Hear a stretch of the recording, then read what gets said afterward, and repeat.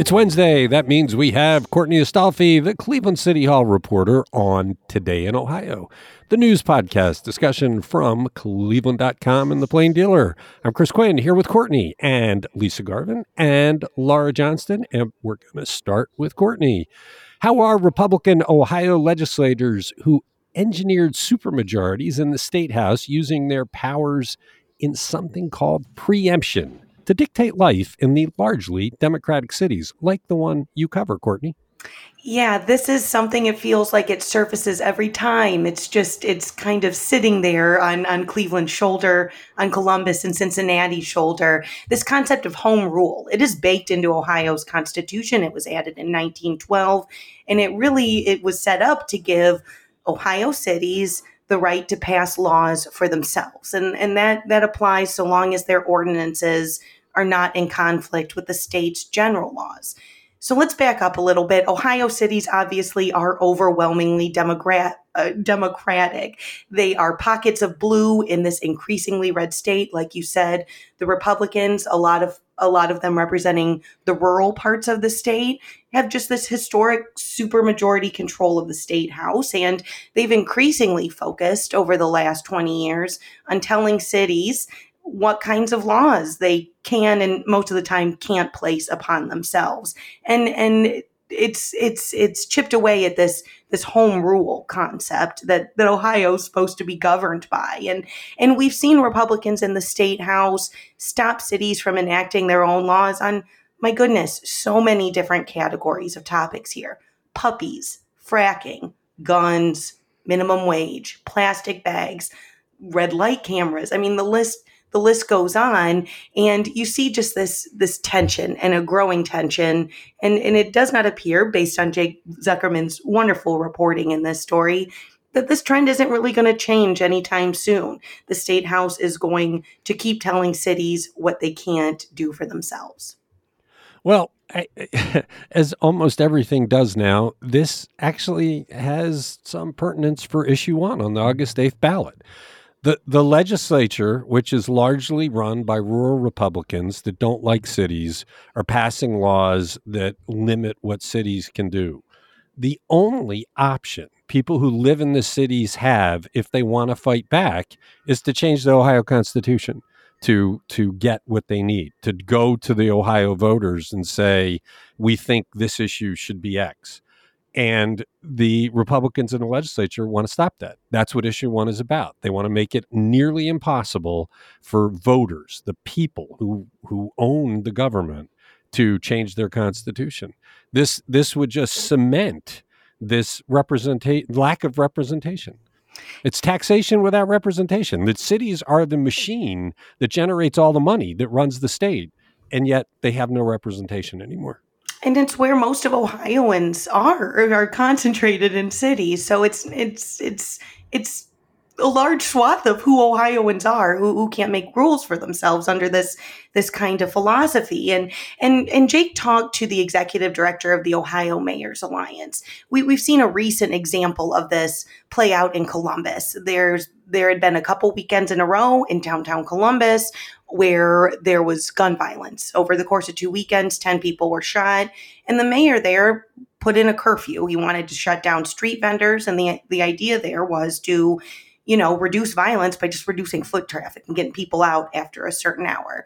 Rural lawmakers almost immediately introduced legislation on the heels of that Columbus move to outlaw curfews. And that kind of puts this into the right framing here, because the state lawmakers who introduced that legislation to stop Columbus from doing what it thought it needed to do to take care of violence, one was from Huron. It's a tiny town in Erie County. I covered crime there. There is very, very little crime there. I'm not sure why they would be legislating this. And then another lawmaker from a very small township outside of Columbus with just 45,000 people. So this really shows how that rural influence is legislating for the cities through this issue of home rule. And the executive director of the Ohio Mayors Alliance, asked to weigh in on this topic, said, residents in cities are demanding action on a very concerning threat of public safety, talking about this Columbus issue.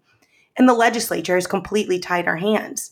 And then the legislature turns around and blames us when violent crime runs amok in our cities. He described it as a very difficult challenge. And this is something you hear Mayor Justin Bibb talk about a lot. There's a crime issue in Cleveland. Bibb says we need Columbus to pass gun laws to help us out. It's just this cycle. Well, exactly. And it starts with gerrymandering. If the state legislature actually reflected the makeup of the state, there wouldn't be supermajorities and that the cities would have some sway. But with the gerrymandering, which is illegal because we voted, 70% of us voted to change the system to set up the legislature, and they defied it. They didn't do it. If that had been followed, the cities would have a voice. That's why issue one becomes so important. If it's a gerrymandered legislature that's out of sync with the state, the only option left is for a citizen initiative to get something onto the ballot in the Constitution. It's an interesting story by Jake that really kind of puts it all in perspective, but it really puts it in the perspective of issue one, and people ought to be voting on August 8th. You want to know like why these legislators are like, you can't have a curfew. I mean, it doesn't affect them. Why do they think that they need to legislate it? So many things you look over that list, from puppies to fracking to gun violence to plastic bags. It's like, if you don't want it, fine. But why tell someone else they can't have it? I just don't understand. They're bought and paid for. I mean, that's the lobbyists. The plastic bag lobby didn't want the plastic bag ban, so they go buy these guys off. I mean, if HB6 has showed us anything, it's that these guys are for sale. And so they keep doing nonsensical things because they're in the pocket of the lobbyists. It's all connected. You're listening to Today in Ohio. Does Attorney General Dave Yost believe anti-discrimination laws block facility managers for setting rules about which bathrooms transgender people can use? Lisa, not really a surprise, although he did seem to go further than he needed to in making his case. Yeah, Attorney General Dave Yost issued an advisory opinion after Greene County Prosecutor David Hayes asked if state law or a recent Supreme Court of the United States ruling on LGBTQ discrimination prevents Ohio public facilities from requiring that transgender people use the bathroom for the gender they had at birth.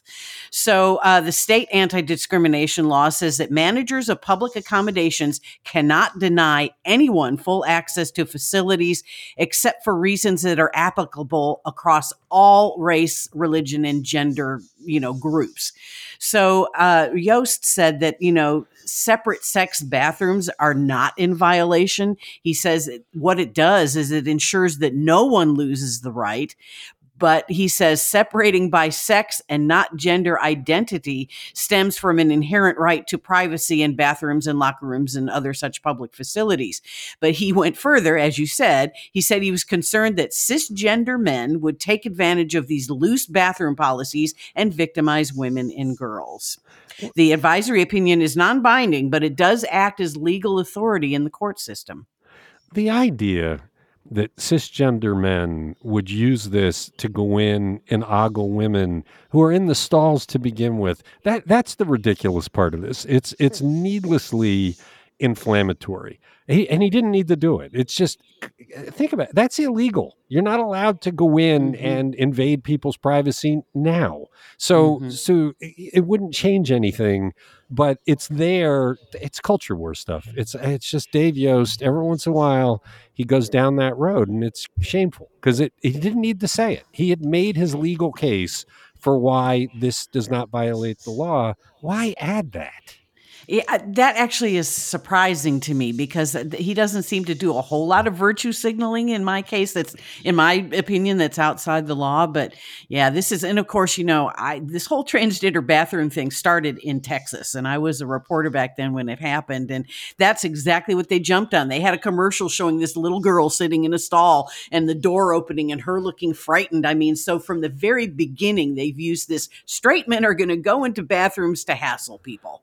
Yeah, I know. And again, he didn't need to do it, so shame on him for doing it. You are listening to Today in Ohio. How did a Bay Village Catholic priest rant about LGBTQ issues in a Sunday sermon end up with police being called to the church? Laura, we're still trying to get more details on this one, but this is an interesting story out of Bay Village. Yeah, this is the Reverend Timothy Garrow. He's the pastor of St. Raphael's in Bay Village. And at the end of his homily, which was on Sunday, which was Pentecost, so the end of the Easter season when the Holy Spirit's supposed, that's what it's about. It's about the Holy Spirit. He went off on a tirade about the Community Hero Award given by the Los Angeles Dodgers for service to an LGBTQ group to a group of fake nuns, basically, that satirized the Catholic Church. And he said that it defames the name of every Christian here on earth, burns a hole in my heart, angers me and embitters me, and it should you. This was being streamed online, but that video has since been taken down. And then it's called the Sisters of Perpetual Indulgence. They're based in California. So not a local group, but he was obviously incensed about this.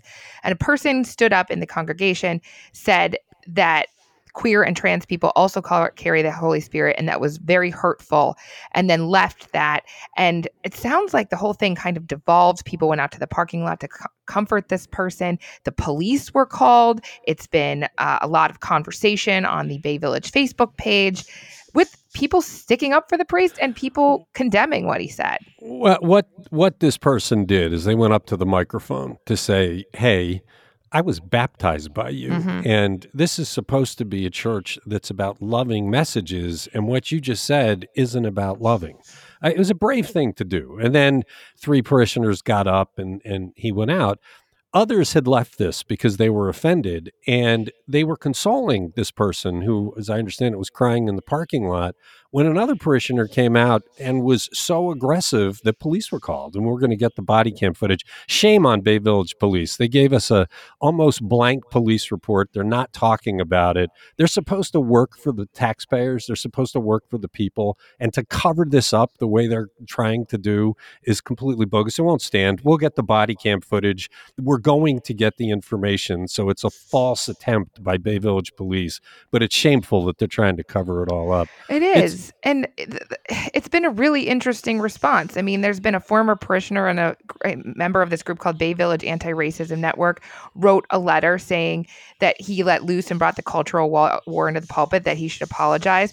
The priest did not want to comment for a story that Molly Walsh wrote, but the Diocese of Cleveland completely stuck up for the priest and basically said that he was preaching and should be supported. I mean, I was actually taken aback by the diocese response, said that people are not allowed to disrupt the holy sacrifice of Mass to express their opinion, and that if you want to defend the church, you should do so lovingly and without any way threatening or committing violence. But it didn't sound like a loving message from the priest in the first place. Well, but they're right. You're not supposed to go and interrupt the Mass. That's not part of what congregants at a Catholic Mass do. So this person was breaking with tradition, but I think they were so offended by what the priest said, they felt like they had to stand up. Right. We should say that the object of the priest's scorn does have very offensive to Catholic names. Ted Diadin wrote an entire column about the idiocy of the Dodgers in this thing. First, they want to honor the group. Then when the Catholics get mad, they decide they're not going to honor the group. And then they get pressure again. Now they're going to honor the group. It's a mess, but it is offensive. I mean, it's kind of surprising that the Dodgers would honor a group that uses names that I'm sure are satirical, that are offensive to Catholics. But the whole idea is it's a pride event. And so for a priest to stand there and say the Dodgers have this under assault when this is all about Pride Month and Pride Week, it does offend people that are LGBTQ. Yeah, I completely agree. I don't agree with this. The Sisters of Perpetual indulgence. And I do think that's offensive. And I feel like the Dodgers should have done their homework a little bit more before they decided to honor them. But I don't think that gives the priest the reason to bring politics into this homily and offend people in the church, because it seems like, and I was not there and I don't know how it was delivered, but it offended people who were there to be part of the Christian community. And that is the whole basis of Christianity, right? Treat other people as you would like to be treated. Acceptance, love, forgiveness. It is not an embittered religion. Right. It's not supposed to be. No, it's not supposed to be what it was. I have this dread that it was Ted's column that set this priest off, and I hope we're not the cause of all of this. You're listening to Today in Ohio. Every few years, Clevelanders get excited by the prospects for the subway deck of the Veterans Memorial Bridge, which normally sits empty. The talk usually involves the temporary opening of the deck to tours. It's happening again. Courtney, is there something different this time around? Definitely something different this time around. So as the county prepares to open up that second, often closed level of the Veterans Memorial Bridge, those events are going to be open to the public June 23rd and 24th. But it's interesting to note that first day it's open, there's going to be a community conversation hosted. They basically want the public's feedback here about what are your ideas for keeping this permanently open? How do you want to see this bridge reactivated and reopened to pedestrians in line with what, County Executive Chris Ronayne has kind of talked about? He envisions more for the bridge instead of just that once every few years opening to the public. He wants that underside open for future pedestrian use. He talks about, the concept of a park in the sky. There's lots of big projects going on in the flats below the bridge. And, folks who are interested in breathing new life into the second level of the bridge really want to seize on that and make it a destination. It seems like a place you could even have a restaurant or some sit-down places to get a drink or get something to eat. Every time it comes up, it's okay, you can tour it, and then it stays shut for the next 2 years. I don't remember when the last time it was Have you open. been in it before? I have not. Courtney? No, I wanted to. I missed the one in the last time, I believe, was in 2019. Yeah, and they had all sorts of light installations in it. Yeah, it was really cool because you went at night, and it's a lot bigger than you'd think. Like, there's a lot of room in there. I mean, it held the original streetcar station and tracks. I mean, you gotta believe that there is some ability to put some weight on there, like you were saying, Chris. Some destinations, grab a drink, or I wonder if that could be its future. Yeah, it's just such wasted space, and it's primo space with great views. I hope this does work this time, and we do something with it. What are the 2 days people can go and tour it? Yeah, so on June 23rd is that opportunity to do the community conversation about what you want to see in the future. And then June 24th is when it's just kind of open. You can go on your own and kind of explore and not really be having those kinds of conversations. But whichever you're interested in, you can venture down to the bridge, and details, parking, all those kinds of things are available on cleveland.com. Okay, you are listening to Today in Ohio. Looks like the Republican field for the U.S. Senate in Ohio will be a little less crowded than had been predicted. Lisa, who's out? Warren Davidson, the U.S. congressman from Troy, Ohio, announced he will not be running for Sherrod Brown's Senate seat. He says instead he's going to run for re-election to the U.S. House. He was elected in 2016 to replace former House Speaker John Boehner. And he's also a member of the Hard Right House Freedom Caucus. And he said that running for Senate would have removed him from the fight in the House and for 1.5 years while he's campaigning and fundraising. And he says the narrow majority in the House means that his vote will be essential on important party line issues. Davidson was on everybody's lips. Everybody was waiting for him to announce. He did have he created a campaign committee and everything. But if he had run, he probably would have gotten the support of a DC anti-tax group called Club for Growth. Club for Growth spent $11 million backing Josh Mandel in the Senate primary for Rob Portman's seat last year. So the question is, who are they going to back now?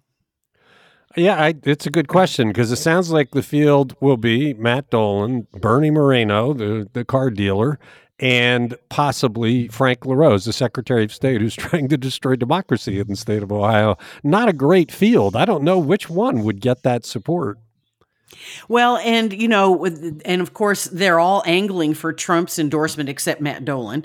So will he endorse Bernie Moreno? I mean, he's backed him before, so we'll see. But yeah, this is interesting because we had 7, I believe, for Portman's seat, which was a Republican, seat. So it's interesting. Maybe they think that Sherrod Brown is not as beatable as everyone is saying that he is. Yeah, well, I think it's going to be a hard fight to take out Sherrod. It's possible based on how the state leans, but I think you're right. Some people are probably thinking, I've got a safe seat where I am. Why mess with it? Interesting development, though. That was not what we had been expecting from Mr. Davidson. You're listening to Today in Ohio. We have been talking this year about how childcare costs depress the number of women in the workplace, and reporter Gretchen Crowan illustrated that on a micro level with the story of one mom. Laura, this was a story that just crystallized the issue. What is the mom story? Yeah, absolutely. This is Elizabeth Bailey. And when we started our Rethinking Childcare series, she emailed me and was basically like, this is spot on. So she has a college degree, work experience. She's 30 years old and came out of COVID with a job she loved as a payroll specialist. She said she was successful, she felt supported, appreciated, and was on the track for advancement. But it didn't pay more than her childcare cost. So she has 3 kids, and after 4 months, she had to switch childcare, and her cost went up. She was making about $760 a week before taxes and payroll deductions like health insurance, and the cost of her childcare was $800 a week. So basically, she was losing money by working. So she decided that she had to take a step back. She eventually wants to work. She hopes there's going to be more manageable childcare costs in the future. But for right now, she's taking care of the kids full time, and her husband's the sole wage earner. What I loved about this story is we've been talking on the macro level about how women are not as robust in the workplace because of the cost of childcare. We talked about how in Quebec they've greatly increased the number of women in the workplace because they subsidize childcare. Well, here's a perfect example. Mm-hmm. She would be a worker. I mean, employers everywhere are crying that they cannot get enough qualified applicants for their positions. She'd be one. If we did something to help with childcare costs, this crystallizes it. So this should be a conservative issue as well as a liberal issue. If you want to increase the number of people in the workplace because it's good for the economy, how about helping people out with their childcare? Yeah, it is good for the economy. When you look at Quebec, they went from about 67% of women employed to about 82%. And that amount that they generate from the payroll taxes of those women working is enough to pay for the entire childcare system in Quebec, which is mind-boggling, but makes a lot of fiscal sense, right? If you are just looking from a fiscal perspective, women who want to work should be able to work, and we should support them because it's good for the entire economy. And when people take the time out, even if she goes back to work eventually, she might be taking a big hit for the entirety of her career because of the wage gap. She's missing out on growing her career and getting raises and getting more experience, and she'll never be able to get that back. And just to put this in perspective, the annual average cost of childcare in Cleveland is about $11,160. That's for one kid. That's a lot of money. Well, this should be a John Husted issue. He's the guy that's constantly going on and on about all the unfilled positions, and we need the workers. Here's a quick path to getting them. They just have to put some money behind it to get the investment started. You're listening to Today in Ohio. Anyone who has worked in a newsroom has seen them, the often crazy court filings of prison inmates sitting behind bars with nothing else to do but pretend to be lawyers. But we have a case of a guy who started as a prison lawyer and now is an actual lawyer right here in Ohio. Courtney, who is he and where does he do his lawyering these days? What a guy. What a phenomenal story. This story is about Damon Davis. And the story kind of opens with him starting his law career. So it was back in 2008. He was in a federal prison in Kentucky. He was serving out a sentence for cocaine possession, intent to distribute, and a weapons charge. And that's where an older inmate took him under his wing and his law career started. The older inmate taught him how to pour through trial transcripts to find issues that could be appealed, that could help other inmates, shorten their sentences and get out. And Davis took to it and he kept working at it. He was released in 2011. He put himself through law school, and now at age 48, he was in the class of Ohio's newest lawyers this year, standing up there with the Ohio Supreme Court Chief Justice, and he was admitted to the bar. He's now working as a municipal trial counsel in the Hamilton County Public Defender's Office. It's an interesting story because so many of the prison lawyers are not good. We get these handwritten, scrawled motions and things in the mail. They copy us on a lot of them. We get them fairly regularly. This is cool that he actually, put his nose to the grindstone, figured it out, and is actually a lawyer now. Yeah, and he kind of he talked about his path here, how he got into jail. He was working at an Amazon warehouse. It sounds like he needed a knee surgery. He didn't have short-term disability with that job. He was facing eviction, and he started selling drugs. But like you said, he then ran with it when he found this talent down in the Kentucky prison. And when he came out, he got a job at a Jif peanut butter plant in Lexington, and that happened to offer him full tuition reimbursement. There's the discussion of it's not that easy to, of course, do this kind of bootstrap kind of thing. He overcame so much to get here. He enrolled in community college, later went to the University of Kentucky, worked through the night, went to class the next morning, and then he eventually started working with the Ohio Innocence Project. And I got to throw this out there. I thought this was such a great idea. While he was working with the Innocence Project, he wrote a paper proposing the idea of contactless policing. So, those situations where officers pull a lot of times young Black men over for minor traffic violations, turns violent in the case of, for example, Philando Castile, dead. And so Davis's idea to remedy those situations escalating, he's like, just issue citations by mail, and then there's no need for a conflict, right? We've talked about that recently. We've talked about that with the seatbelt thing. I mean, that's what they should do. They have your plate, just send you the ticket, don't pull you over. For tinted windows, for broken taillights, all that stuff. There's no reason to pull people over for that. It's interesting that he's pursuing that because that would reduce the risk to both police and the drivers. You're listening to Today in Ohio. Meadow City Nursery in Collinwood has a special collection of plants for sale. Lisa, you're a gardener. What is this place doing? Yeah, and all my Facebook gardening groups are all abuzz about this. They've posted links to the Cleveland.com article. So Meadow City Nursery is at East 152nd and Waterloo in the North Collinwood neighborhood. It was founded by Julie Slater and Alyssa Zierle. Slater has a graduate degree in ecological restoration. So she got permission from private landowners in Northeast Ohio to collect seeds from undisturbed and intact woodland and meadow ecosystems. So they're going to take these seeds, and they're all Ohio natives, and they're growing them for sale. So they have things like blue-eyed grass, Jacob's ladder, foam flower, lots of different asters, Joe Pye weed, and so forth. And Zierle developed an app that allows them to document the locations of the parent plants from which they collected seeds so they can have an exact pedigree of all the seeds and plants that they sell. They have an education and outreach specialist there, Dave Tomaszewski. He's also a birding expert. So they'll be leading free workshops on planting natives, decreasing your lawn space, and using more native plants in your lawnscape. And these events and workshops will coincide with the Waterloo Arts District's first Friday gallery hop. So yeah, I'm excited to go down there and check out what they have. I looked online to look at their plant catalog, and it's very interesting. And we talked as a corollary to No Mow May, we talked about planting more Ohio natives. So this is very timely. Well, what's nice about this is that the local pollinators, this is what they're familiar with. So you're increasing the number of pollinating plants that the local pollinators already use. And you're right. The No Mow May was silly and goofy. This is the much smarter way to go. If you want to help create more pollinators in Northeast Ohio, these kinds of plants. I'm fascinated by this one. And you said that your gardening sites are filled up with links to it? Oh, yeah. I'm on a couple of different Facebook gardening sites, and I looked this morning, and two of them had posted that Cleveland.com article, and everyone's like, oh, when are we going to go? Let's go together. So, yeah, the excitement's there. This was a Susan Brownstein story, right, Laura? Yes, it was. Yeah, she's great.